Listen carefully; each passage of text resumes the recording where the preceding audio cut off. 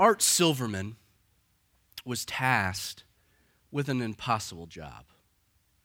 How do you convince people to stop eating delicious, succulent movie popcorn?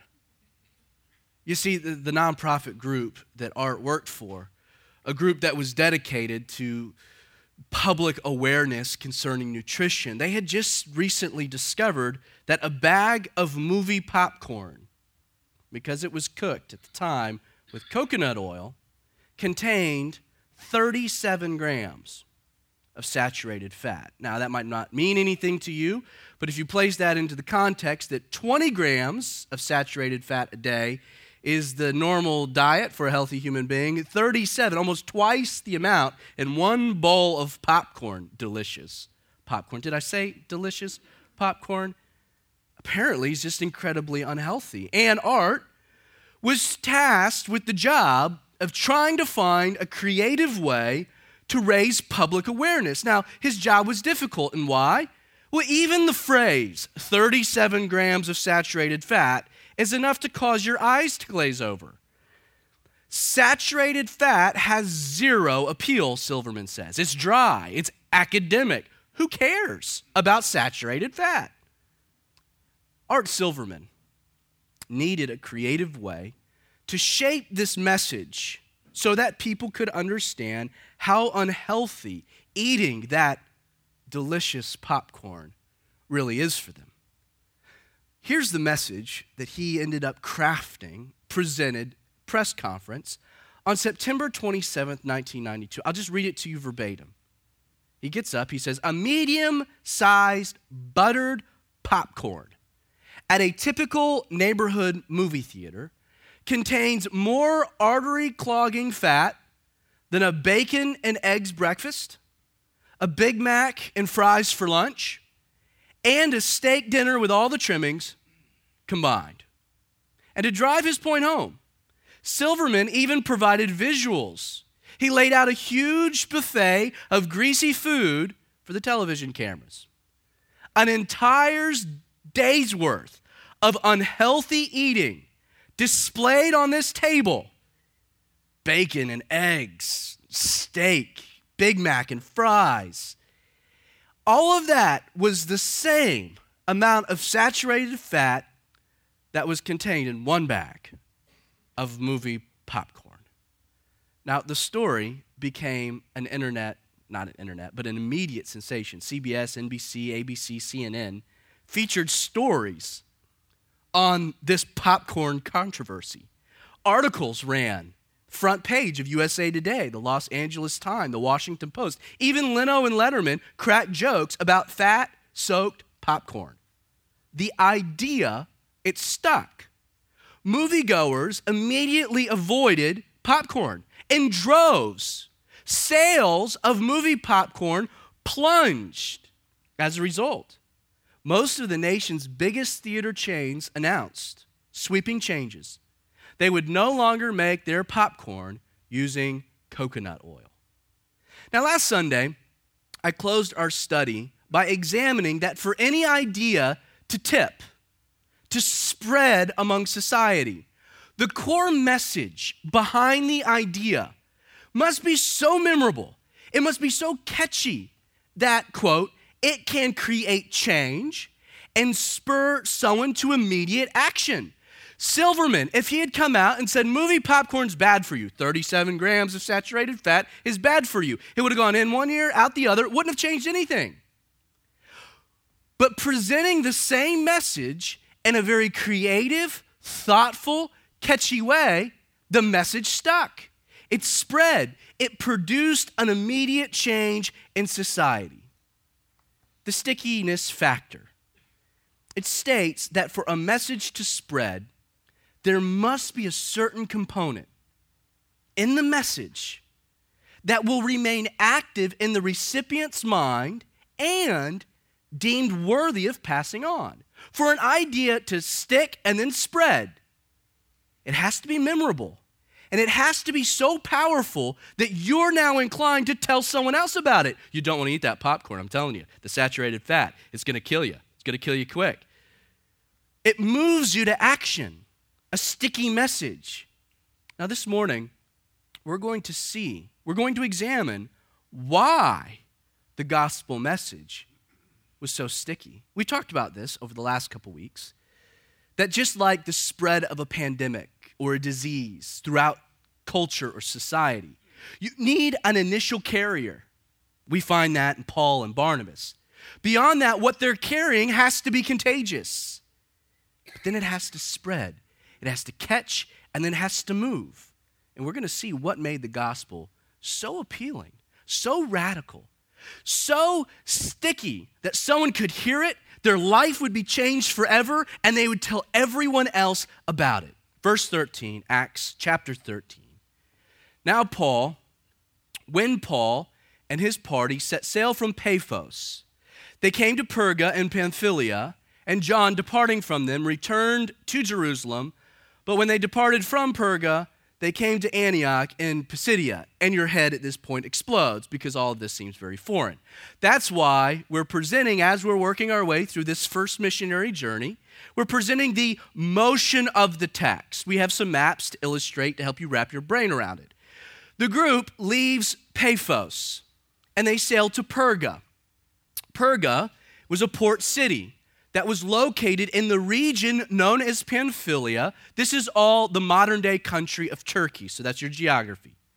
Now, Luke tells us that when they arrive, Mark heads back to Jerusalem, while Paul and Barnabas then proceed to trudge 120 miles north to the city of Antioch, which is located in the region of Pisidia. Now, this is what's interesting. Student of Scripture. All of the towns that we're reading about in this area, the entire area, was known as Galatia. So later on, when Paul writes to the churches in Galatia, or the letter to the Galatians, all of the churches that Paul and Barnabas are visiting, all of these towns are incorporated. They're all included. So when you read through Galatians, who is he writing to? Well, we're beginning to see the early manifestations of that. Now, we have to ask a question before we move from the text, and that is why John Mark, why he suddenly leaves this missionary journey so early into their traveling. And the clue may be found in this phrase, Paul and his party. Did you notice that? It's kind of a change in our travels through the book of Acts, at least more recently. Up until this point, the dynamic duo, this Batman and Robin, this Orville and Wilbur, these two men are listed as Barnabas and Saul. We've seen that over and over and over again. 3 different places, Acts 11:30, Acts 12:25, Acts 13, verse 7. We're told Barnabas and Paul or Saul went to such and such a place.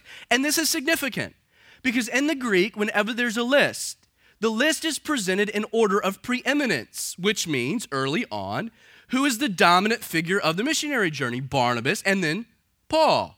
Barnabas is taking the lead. Barnabas is the head honcho. Barnabas is in charge. But now, it's changed, hasn't it? We're not even told Barnabas is part of the group. We're just told it's Paul, and the other guys, and his party. And it may be that because of some of the events that took place in Paphos, Paul going all Gandalf on this sorcerer and striking him with blindness, that it might have been in that moment, it became clear to everyone who was really in charge, who God was really using, which I think is kind of neat because Barnabas has no problems with it, right? Barnabas, who's an older Christian, he's been walking with Jesus longer. He's the one that has been mentoring Paul. He's the one that goes to Tarsus, pulls him off the shelf, gets him in the ministry. Barnabas recognized, wow, there's an anointing on this man. And you know what? I might have been in charge, but now it's okay for it to switch. I might have been the leader, but I recognize what God's doing with this young man, and as a result, I'm just going to take a secondary role. I'm going to support him. I love that about Barnabas, but maybe Mark wasn't cool with that.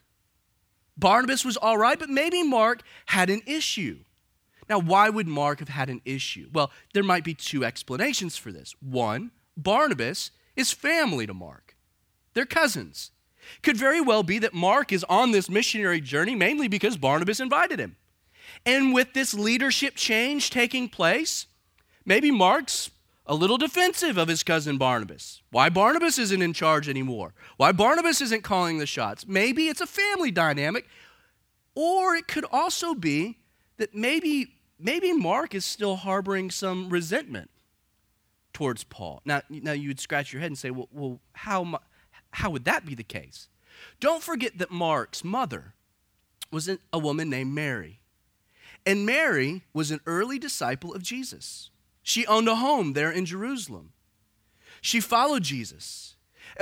Tradition has it that Mary's home, so Mark's home, was the location that housed Jesus, the disciples, the upper room, Passover Seder, the night he's later arrested in the Garden of Gethsemane, that Mark was around all of this. Mark's own gospel references a young man that during this garden excursion where the soldiers rush in and they're arresting Peter, and Peter swinging his sword, they're arresting the apostles, people are running, that like there's this naked boy that runs through the woods, they grab his robe. Like some people think that might actually be Mark, that this guy's been a part of the story, that his home would later house the first church, that it could have been the location of the day of Pentecost. My point being is if Mark has all of this history with the church, he's kind of the original church kid there in Jerusalem. Who was it that tore that church apart? It was Saul, wasn't it? That Saul wreaked havoc on this church. That Saul had been responsible for having Stephen executed.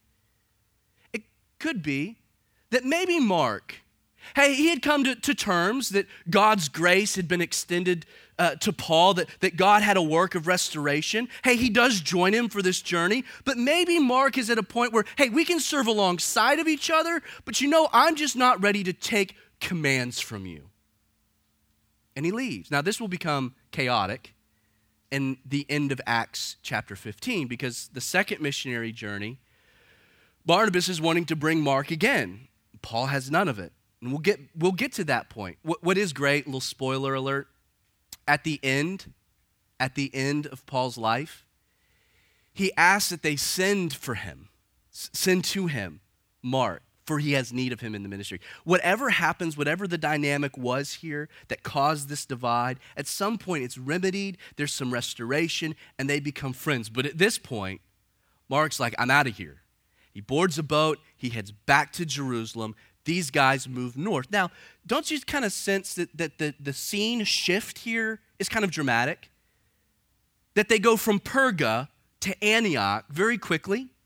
And the explanation for this movement, it might actually be found not in our text, but somewhere else in Scripture, but it's very relevant for the moment. Let me read you in Galatians 4, verses 13 through 15, that Paul writes to these believers. He says, you know that because of physical infirmity, I preached the gospel to you at the first. So Paul's saying, when I first came to you, and we're reading of it, right? Antioch, going up. When I first came to you, it was because of physical infirmity. He continues, he says, in my trial, which was in the flesh, you did not despise, you did not reject, you received me as an angel of God, even Christ Jesus. What then was the blessing you enjoyed? For I bear witness that if possible, you would have even plucked out your own eyes and given them to me. Now, some scholars believe that Paul, he and Barnabas moved very quickly from the low-lying area of Perga, the coastal area, to the higher elevations of Antioch. It's about a 3,600-foot difference. And he does this in order to escape a malaria pandemic that was ravaging the region. We know this from archaeology and historians that during the first century, malaria was rampant in this part of the world. Now, based upon his own words to the Galatians, it would seem likely that this physical infirmity he references that had an effect on his eyes to the point that he told the Galatians, when I first came, because of physical, you would have plucked out your own eyes and given them to me. So there's something that Paul's dealing with that's causing eye problems, which is interesting because that is a symptom of malaria fever. We'll move on. So they're in Antioch, Pisidia. Verse 14, and they went into the synagogue on the Sabbath day and sat down. And after the reading of the law and the prophets, which was customary, the rulers of the synagogue sent to Paul and Barnabas. And they said, "Men and brethren, if you have any word of exhortation for the people, say on." It's an invitation to speak. So Paul stands up, he motions with his hand, and he says, "Men of Israel, and you who fear God, listen." Now in Antioch, Paul and Barnabas, they enter the synagogue on the Sabbath day, and as was, we mentioned it last Sunday, the custom of the courtesy of the synagogue, Paul, because of his history as a Pharisee, his history as a member of the Jewish ruling body, that being the Sanhedrin, the very fact that these two men come from Jerusalem, which was kind of abnormal enough, Paul is presented with the honor, the courtesy of speaking to the people who had gathered. And we're told that those who had gathered, men of Israel and you who fear God, was two groups of people, Jews and Gentile seekers. Please note that this is a significant section of Scripture because it is the first recorded sermon given by the Apostle Paul. We know he's taught before. He spent his time, a year in Antioch doing so. He taught in Damascus. He taught in Jerusalem. We know he has the gift of teaching, but this is the first recorded sermon given by Paul. And just like Peter and later Stephen, the other sermons we have recorded in the book of Acts, Paul will begin his message by setting up the context for his main point by laying out a brief history of the Jewish people and how God had worked in times past. Now, also note that these are condensed versions of sermons that probably took more time. It's intimidating as a pastor because it would take you about 2.5 minutes to read through this sermon given by Paul. And if you're smart, you're thinking Paul could keep his sermon to 2 to 3 minutes. Why does that go 40 to 50 minutes? These are summaries. Think of them in some regards as the Cliff Notes, which saved me in high school. I never read a book. I just loved the Cliff Notes. Verse 17, let's dive into this sermon.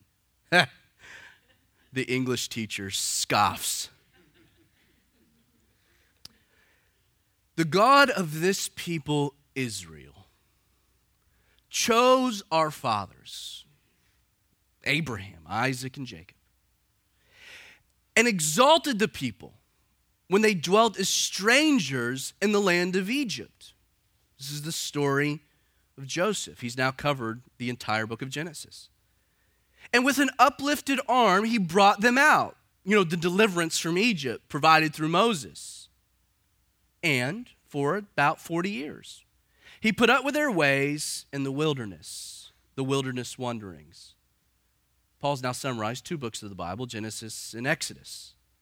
"And when he had destroyed the 7 nations in the land of Canaan, he distributed their land to them by allotment." This is the book of Joshua, the conquest of Joshua. "And after that, he gave them judges," the book of Judges, "for about 450 years until Samuel the prophet." I mean, he's moving through history here. "And after this, the people asked for a king. So God gave them Saul, the son of Kish, a man of the tribe of Benjamin, for 40 years. And when he had removed Saul, he raised up for them David as king, to whom also he gave testimony and said, 'I have found David, the son of Jesse, a man after my own heart, who will do all my will.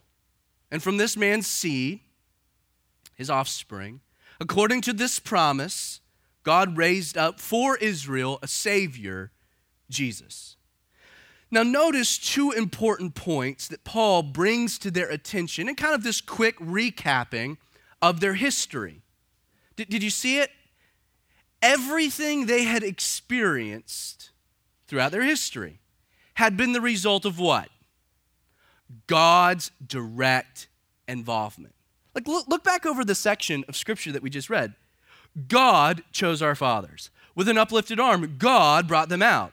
God put up with their ways in the wilderness. God destroyed the 7 nations of Canaan. God distributed their land. God gave them judges. God gave them Saul. God removed Saul. God raised up for them David. God raised up for Israel a Savior, Jesus. Everything they had experienced in their history had only occurred because of God's favor.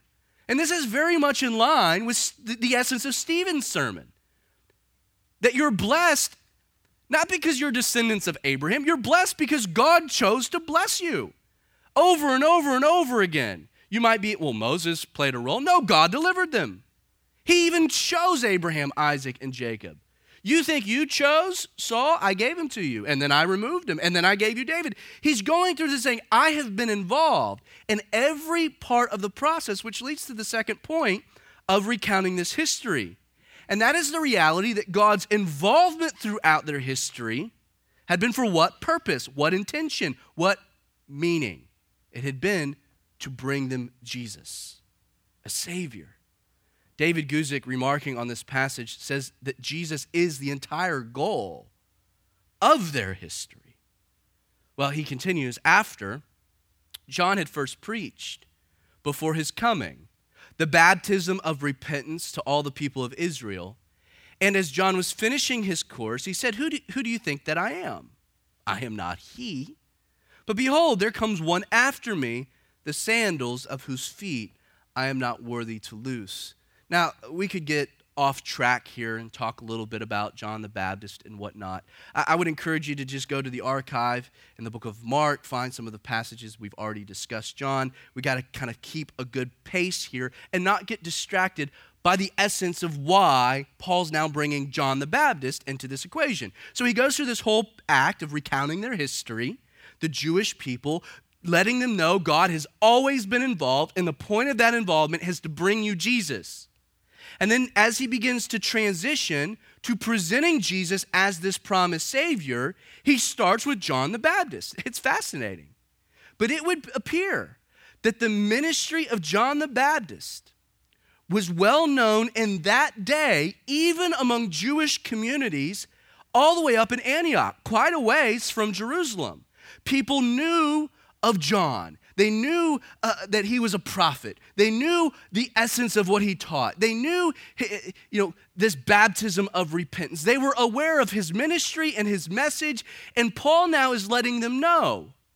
God has worked throughout your history to bring you Jesus. This guy, John, if you recall, let me tell you why he was here. What his point was. His point was to point you to Jesus. Your history, and even this last prophet who you admire, they've all existed to point their finger to this man who is coming, and his name is Christ, Jesus. Verse 26, men and brethren, sons of the family of Abraham, and those among you who fear God, to you the word of this salvation has been sent. For those who dwell in Jerusalem and their rulers, because they did not know him, nor even the voice of the prophets which are read every Sabbath, have fulfilled them in condemning him. And though they found no cause for death in him, they asked Pilate that he should be put to death. Now, when they had fulfilled all that was written concerning him, they took him down from the tree and laid him in a tomb. Paul continues by explaining to his audience that while John had accepted Jesus, so everything was leading to Jesus, and John accepted him, the religious leaders there in Jerusalem, they rejected him, even going so far as having him put to death. In recounting these events, Paul, he's doing something very strategic, very important, and we'll see how it plays out.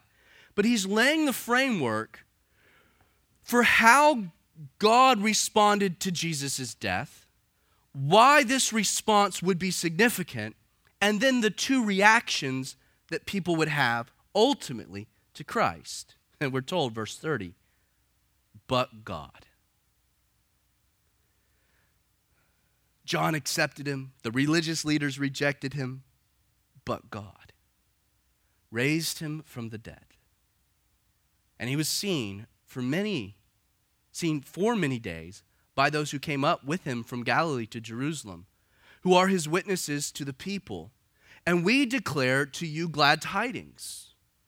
That promise which was made to the fathers, God has fulfilled for us, and that he raised up Jesus. But God. Paul's clear, crystal clear, that man's rejection of Jesus did nothing to diminish the reality that Jesus had been sent by God, and that God had found favor in Jesus. Though Israel may have rejected him, who Jesus was, what Jesus had come to do, was only further validated when what happened? They killed him, but God raised him from the dead. Paul then explains that this incredible miracle of resurrection, it was not only verified by the eyewitnesses who saw him alive. And note, Paul references them. Hey, I'm making this claim. It's a radical claim of resurrection, life after death. But there are witnesses. He points to evidence. He doesn't make a claim without validating it, without backing it up. But now he'll also verify this idea of resurrection by stating how consistent it is with what the Old Testament scriptures said all along. And you'll note that as we've been reading through it, Paul has made the point, hey, this happened, but it was fulfilled. God knew none of this was out of God's control. It was all part of his plan. They killed him, but God still raised him up. God's plan was at work. They were rejecting, but God was still working things in such a way as he saw fit. Verse 33, as it is also written, and now he quotes from the second Psalm, you are my son, today I have begotten you. And that he raised him from the dead, no more to return to corruption. He has spoken thus. And now he quotes from Isaiah 55, verse 3. I will give you the sure mercies of David. Therefore, he also says in another psalm, and now he quotes from Psalm 16, verse 10. You will not allow your Holy One to see corruption. For David, after he had served his own generation by the will of God, fell asleep, was buried with his fathers. He saw corruption. But he whom God raised up would see no corruption, saw no corruption. Now, all the Jews understood that the Messiah, this promised Savior, this promised King, would descend from the lineage of David. That it was a promise that God had given David. 2 Samuel 7, verses 12 through 17. That it would be through a son, that it would be through someone of his heritage, of his lineage, that God would raise up to be this Messiah. This is an accepted principle, an accepted bit of theology. All of those sitting in the audience would be nodding their head. Okay, we understand. From David's lineage, there would be this Messiah. But now Paul does something fascinating, something that only the expert of the Old Testament would have been able to do in regards to making this leap, because he builds off this understanding that the Messiah would descend from David by then explaining that the resurrection of one of these descendants would be proof or would validate that man's messiahship. So not only did God tell David, from one of your seed, from someone from your genealogy, from your lineage would come a Savior, but the indicator of who that is would be resurrection. These are these three quotations from the passages. Therefore, verse 38. And anytime you find a therefore, the great question you should ask yourself is, what is it there for? Because in the Greek, what we're doing here is he's building off. I've laid all of this out. I'm working myself to a conclusion. Therefore, and it's always important to just pause, look back at everything that's been happening. I'm working through it. Therefore, and Paul's very linear, he's very logical in how he lays things out. Let it be known to you that through this man, and which man in context? This being Jesus, is preached to you the forgiveness of sins. And by him, everyone who believes is justified from all things from which you could not be justified by the law of Moses. Now, as Paul closes his sermon, he's going to do two things. He's going to give you the good news, and he's going to give you some bad news. And he decides to start with the good news. And what's the good news? Well, it's that through this man, and which man? Jesus, this promised Savior, the one sent by God, the one resurrected after death, through this man, two incredible things are now available. And first, he says that what's available through Jesus? Forgiveness of sins. Forgiveness.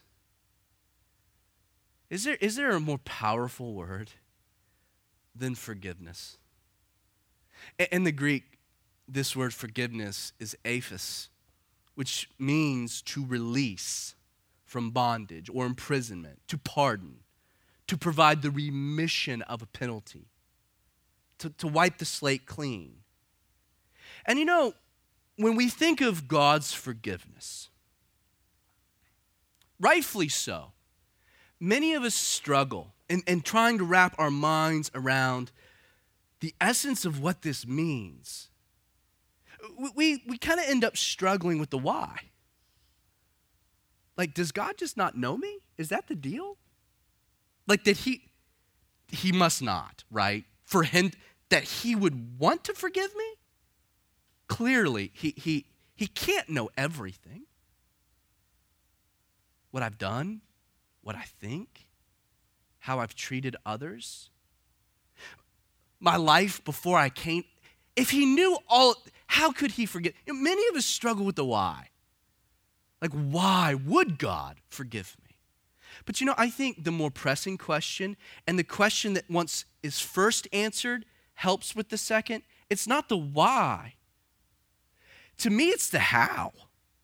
Like, how can God forgive me? Like, how is it that a just God, a holy God, a righteous God, how is it that he can forgive me of my sins and still remain just? Now, the Bible's clear that all men have sinned, that all men have fallen short of the glory of God, the standard of perfection. We are all flawed. We're all sinners. We're all lost in our trespasses. And the Bible also tells us that the result or the wages of these sins, the consequences of me falling short of this godly standard, is that I'm separated from God and condemned to death. Romans 6:23. And so what this means, that I am a sinner and my sin has separated me from God and leads me to death, this means that in order for God to forgive my sin, the punishment for these sins, the wages, what the Bible might call the righteous requirements, in order for God to forgive me, the punishment for my sin must be first satisfied. For God to remain righteous and just and holy. I mean, think about it. Injustice. Injustice exists where? When a crime is not duly prosecuted, according to the law, right? I mean, so much of the outcry that we saw this week in Ferguson, wherever you end up on the spectrum of your positions, the reason there was such a reaction was because people felt as though there was some injustice, right? We shrill back to injustice. We don't like injustice. We feel like things should be just. So think about it for a moment. You've sinned. You've fallen short. The result, the punishment is your death. That's the law. That's the result. So how can God forgive you and the debt not be satisfied? That would be unjust. You see what I'm saying? We would have a problem with that. I would have a problem with God just providing blanket forgiveness for the people that have hurt me. Don't you feel that way? But apply that to yourself in regards to God. You see, God just can't give a blanketed forgiveness and remain just.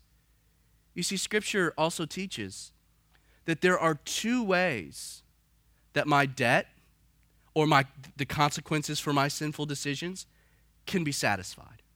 Like there are two ways that my sin can be satisfied so I can be forgiven. First, I can seek to satisfy my own debt. You know, you can try to do that. But understand, if you seek to satisfy your own debt, it will take you an eternity to pay off, for an imperfect payment is never able to satisfy the crime of failing to live up to perfection. See, the problem is that if you want to earn off this debt because you're a sinner, it will take you forever. So you can try, and God will allow you forever to try to fulfill something that you in a fallen state can never fulfill. Or there's a second option. And the second option is that my debt can be satisfied through the death of a sinless, willing substitute. Now, first, it'd have to be willing, or else that would be a crime in and of itself.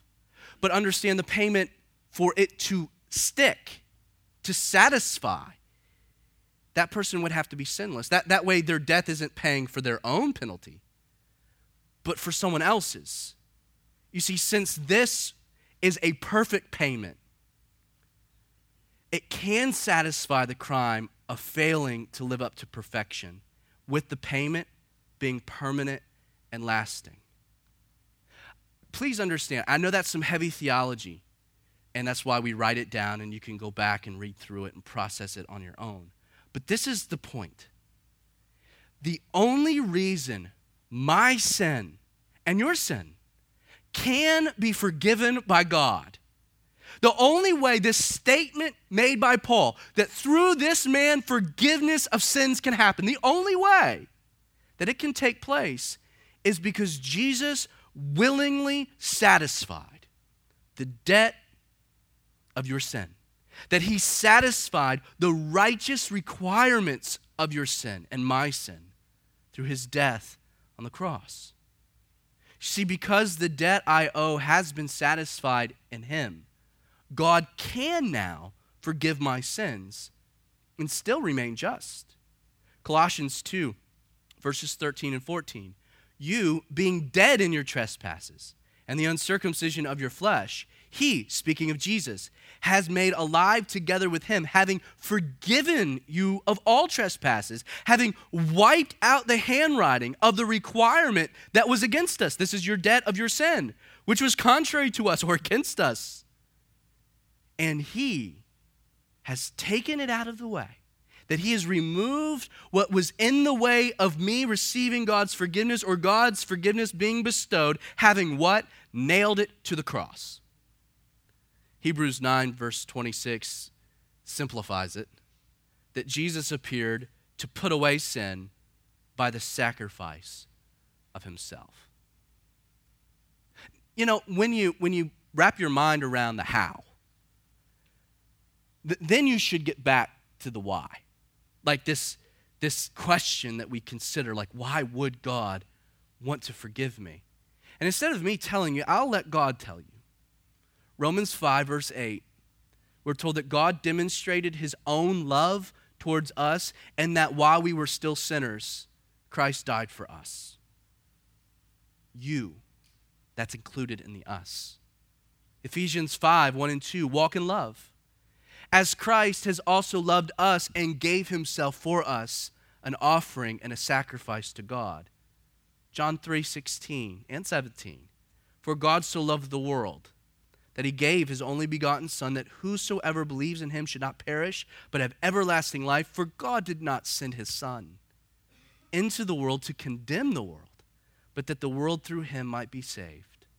John 15, verse 13, greater love has no one than this, than to lay down one's life for his friends.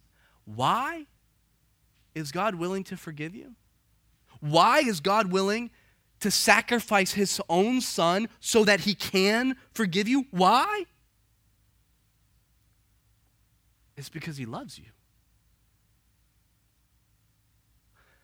You can debate it all day long. Well, why would he love me? I don't know. I know you. I'm not quite sure. Why would he love me? I'm also perplexed. It is a mystery.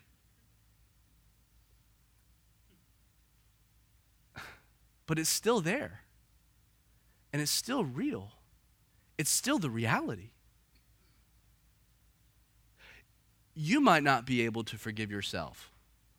But the irony, that doesn't matter. Because God is. There's another thing that comes as a result of this man. Forgiveness of sins and, look at it, justification before God. Paul says, by him, everyone who believes is justified from all things.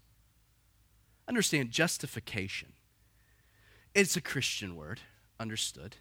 We use it more in church than anywhere else, unless you like FX's show Justified, but that's the only place in pop culture that I can find it.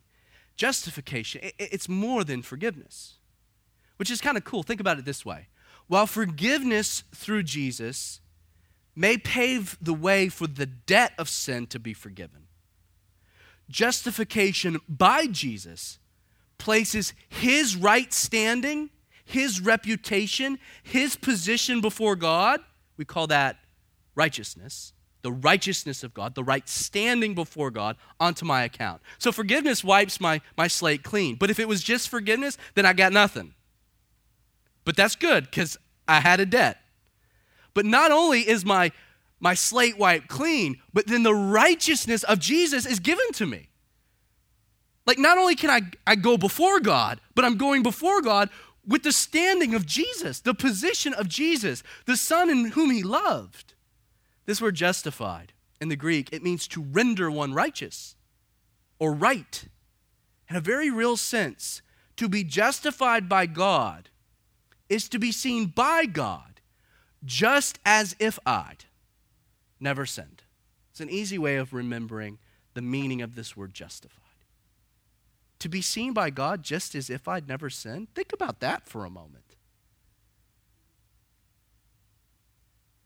Think about the sin. You know, when you think about that sin, if you're in Christ through this man, God doesn't think about it. It's actually been wiped clean. That standing is not on your behalf. Like, realize the fact that we're justified by Jesus, it means that I will never be more prepared for the halls of heaven than I am right now. Process that. This means that there's nothing that you can do that will add to your standing before God. You've been given the righteousness of God. You can't do anything to add to it. Like to earn brownie points. There are no more points to be earned. And then there's also nothing you can do to take away that standing. There's nothing I can do to earn it more, and there's nothing I can do to deserve it less. I've been forgiven and made right. Romans 5, verses 18 through 19, therefore, as through one man's offense, judgment came to all men, speaking of Adam, resulting in condemnation, even so, through one man's righteous act, that being Jesus, the free gift, that salvation, came to all men, resulting, producing, yielding justification of life. For as by one man's disobedience we were made sinners, also by one man's obedience, that being going to the cross, we are made righteous. Now, why was receiving forgiveness of sins and justification through Jesus so pressing, like so relevant to the audience? Let's get back into our scene. Well, Paul answers this hypothetical question by kind of dropping a theological bomb in this synagogue full of religious Jews and seeking Gentiles. He says, through this man, forgiveness of sins, justification. And why is that important? Well, you can't be justified by the law of Moses. You got to understand what that's like. Like, that would be like me walking into a mosque and telling a congregation of very devout, fanatical Muslims that the 5 pillars of faith will not make you right with Allah. Or it would be like going to a Greenpeace rally and saying, despite all your conservational efforts, God's still going to burn this baby. It's going to be burned to the ground. Like, that's just a message that doesn't sit well with the audience because it targets everything I'm fundamentally about, right? All of my energy, all my effort, everything I'm doing. I'm trying to save the planet. That's cool. The planet is going to burn.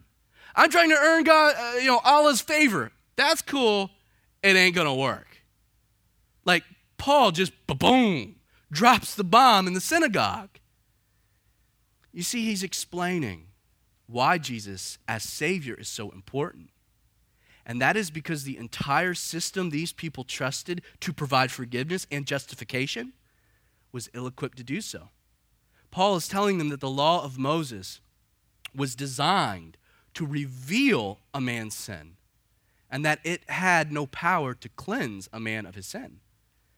This is a constant theme that Paul will bring up through his writings. Same with justification. By the way, that's the first time Paul mentions justification in Scripture, and he will write extensively on that idea, that concept. But in Galatians 3, verse 25, Paul says, "Therefore the law, it was our tutor to bring us to Christ, that we might be justified not through the law, works, my effort, my energy, my effort, but by faith. But after faith has come, we don't need the tutor or the law." Romans 3:20, "Therefore, by the deeds of the law, no flesh will be justified in God's sight, for by the law is simply the knowledge of sin." Case in point, the speed limit, that speed limit sign exists to let you know how bad you're speeding. I've never seen a speed limit sign make a person drive the speed limit. It's not like you're driving and that speed limit sign jumps into the car and says, "Slow it down." It just lets you know. It's just there. It's a sign. Wow, I'm going slow. I'm really going fast. It just lets me know how I'm going. That's what the law did. It produced the knowledge of sin. Galatians 2, verse 21. He says, Paul says, "I don't set aside the grace of God, for if righteousness could come by the law, then Christ would have died in vain." It's heavy. Good news. Forgiveness, justification. Now, the bad news. Verse 40. "Beware therefore, lest what has been spoken in the prophets come upon you." And now he'll quote from Habakkuk 1, verses 5. He says, "Behold, you despisers, marvel and perish. For I work a work in your days, a work which you will by no means believe, though one were to declare it to you. Beware, therefore." That's a heavy transition. You know, it's a truth that when God offers such a precious gift, that gift being forgiveness and justification, the rejection of that gift will be met with consequence. Paul's clear that despisers who reject Jesus, who reject his gift, the gift his death provides, would what? Would perish. Now, in quoting from Habakkuk, this contemporary of Jeremiah and Zephaniah, who was in Jerusalem prophesying as the Babylonian armies are descending upon the land, and quoting from this prophet, Paul is reminding an audience familiar with Habakkuk that in the face of a rebellious people, the judgment of God is unavoidable. Paul continues by just stating a blunt reality that while God would work in your days and in ours, there would be a contingency of people who would still by no means believe. Though salvation through Jesus is available to all men, it's a simple truth, and it's bad news that some men will still reject it. Now look at the response of Paul's message, and we're almost done. "So when the Jews went out of the synagogue, the Gentiles begged that these words might be preached to them the next Sabbath." You gotta like, that's a good message. When those people would be like, "I want the same message 2 weeks in a row," you're nailing it. Now, when the congregation had broken up, many of the Jews, devout proselytes, followed Paul and Barnabas, who, speaking to them, persuaded them to continue in the grace of God. Now, while Luke tells us that many of the Jews followed Paul and Barnabas, it's clear from the text that the overwhelming response existed among Gentiles who begged that these words might be preached to them the next Sabbath. Now, next Sunday, we'll see the ultimate effects of this sermon, because when Paul and Barnabas go to the synagogue the next Sabbath, we're told the entire town. In the course of a week, word spreads, and the entire town shows up to hear the same message, which means, right, that something of which Paul's saying, it did what? It stuck. It was powerful.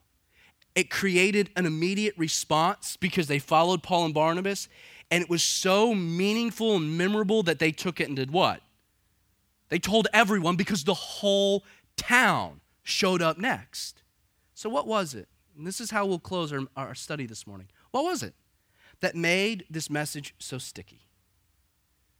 I think the answer is found in the last 9 words that we read. that Paul and Barnabas persuaded them to continue in the law. No, in the grace of God. You know what the core message, the revolutionary idea, the one concept that these men brought into the world that changed the world forever, it was the grace of God. This phrase, the grace of God, it means the unmerited favor of God, provided independent of our involvement. It means it's given, it's not earned. You know, it's a beautiful reality that not only is your salvation, forgiveness and justification, a gift given by God by grace through faith, but your present relationship with God and eternal standing before God are also based in God's grace and not your performance. Do you understand how awesome that is? Like, the idea of God's grace was so revolutionary to everyone that heard it because it was foreign to the Jew or the Greek. The idea that I could be given God's favor, I didn't have to earn God's favor, it resonated. Because of this man's work, I can be forgiven and I can be restored and I can be set free. And this is something I can live in and abide in and enjoy. But you know what's sad? Is that so many people still want to be justified by their own actions. It's the only thing religion affords. One guy, he said it well. He said, grace doesn't sell. You can hardly give it away because it only works for losers. And no one wants to stand in that line. Do you realize that that's the core component that unlocks the grace of God? The admittance, the realization, I can't do it. Like I can't make God pleased with me. I can't earn God's forgiveness. I can't earn God's favor. No amount of my energy will ever save me. As a matter of fact, the best it'll get me is hell, which stinks. You see, you have to come to the realization that me, myself, and I, that Holy Trinity, is condemned. And that as a result, I come to Jesus with nothing because he has everything. Like, I pray you realize, they continue in this grace. I pray you realize this morning that your entire spiritual existence is born in grace, grown through grace, and reaches maturity by grace. And you know why the grace of God is so contagious? If you meet a person who's born in grace, living in grace, maturing in grace, you know what that person oozes? The grace of God. And that, my friend, is very contagious. When you can go to someone and say, hey, you're working real hard to be good and you're not really doing a good job at it, but let me tell you about Jesus. Like, and what he offers, and it's free, and it's incredible, and it's changed my life. That. You can tell someone who's still trying to earn God's favor, because you know what they ooze? They might be saved by God's grace, but they're oozing God's law. And they're a jerk, and they're legalistic. It's not the law that brings a man to repentance. The Bible tells us it's God's goodness. Friend, you can be forgiven. It doesn't matter what you've done. Your slate can be wiped clean, and God's righteousness can be placed on your account. And there's nothing you can do to earn more of it or lose any of it. It's a free gift. And so, Father, we just let that settle into our heart.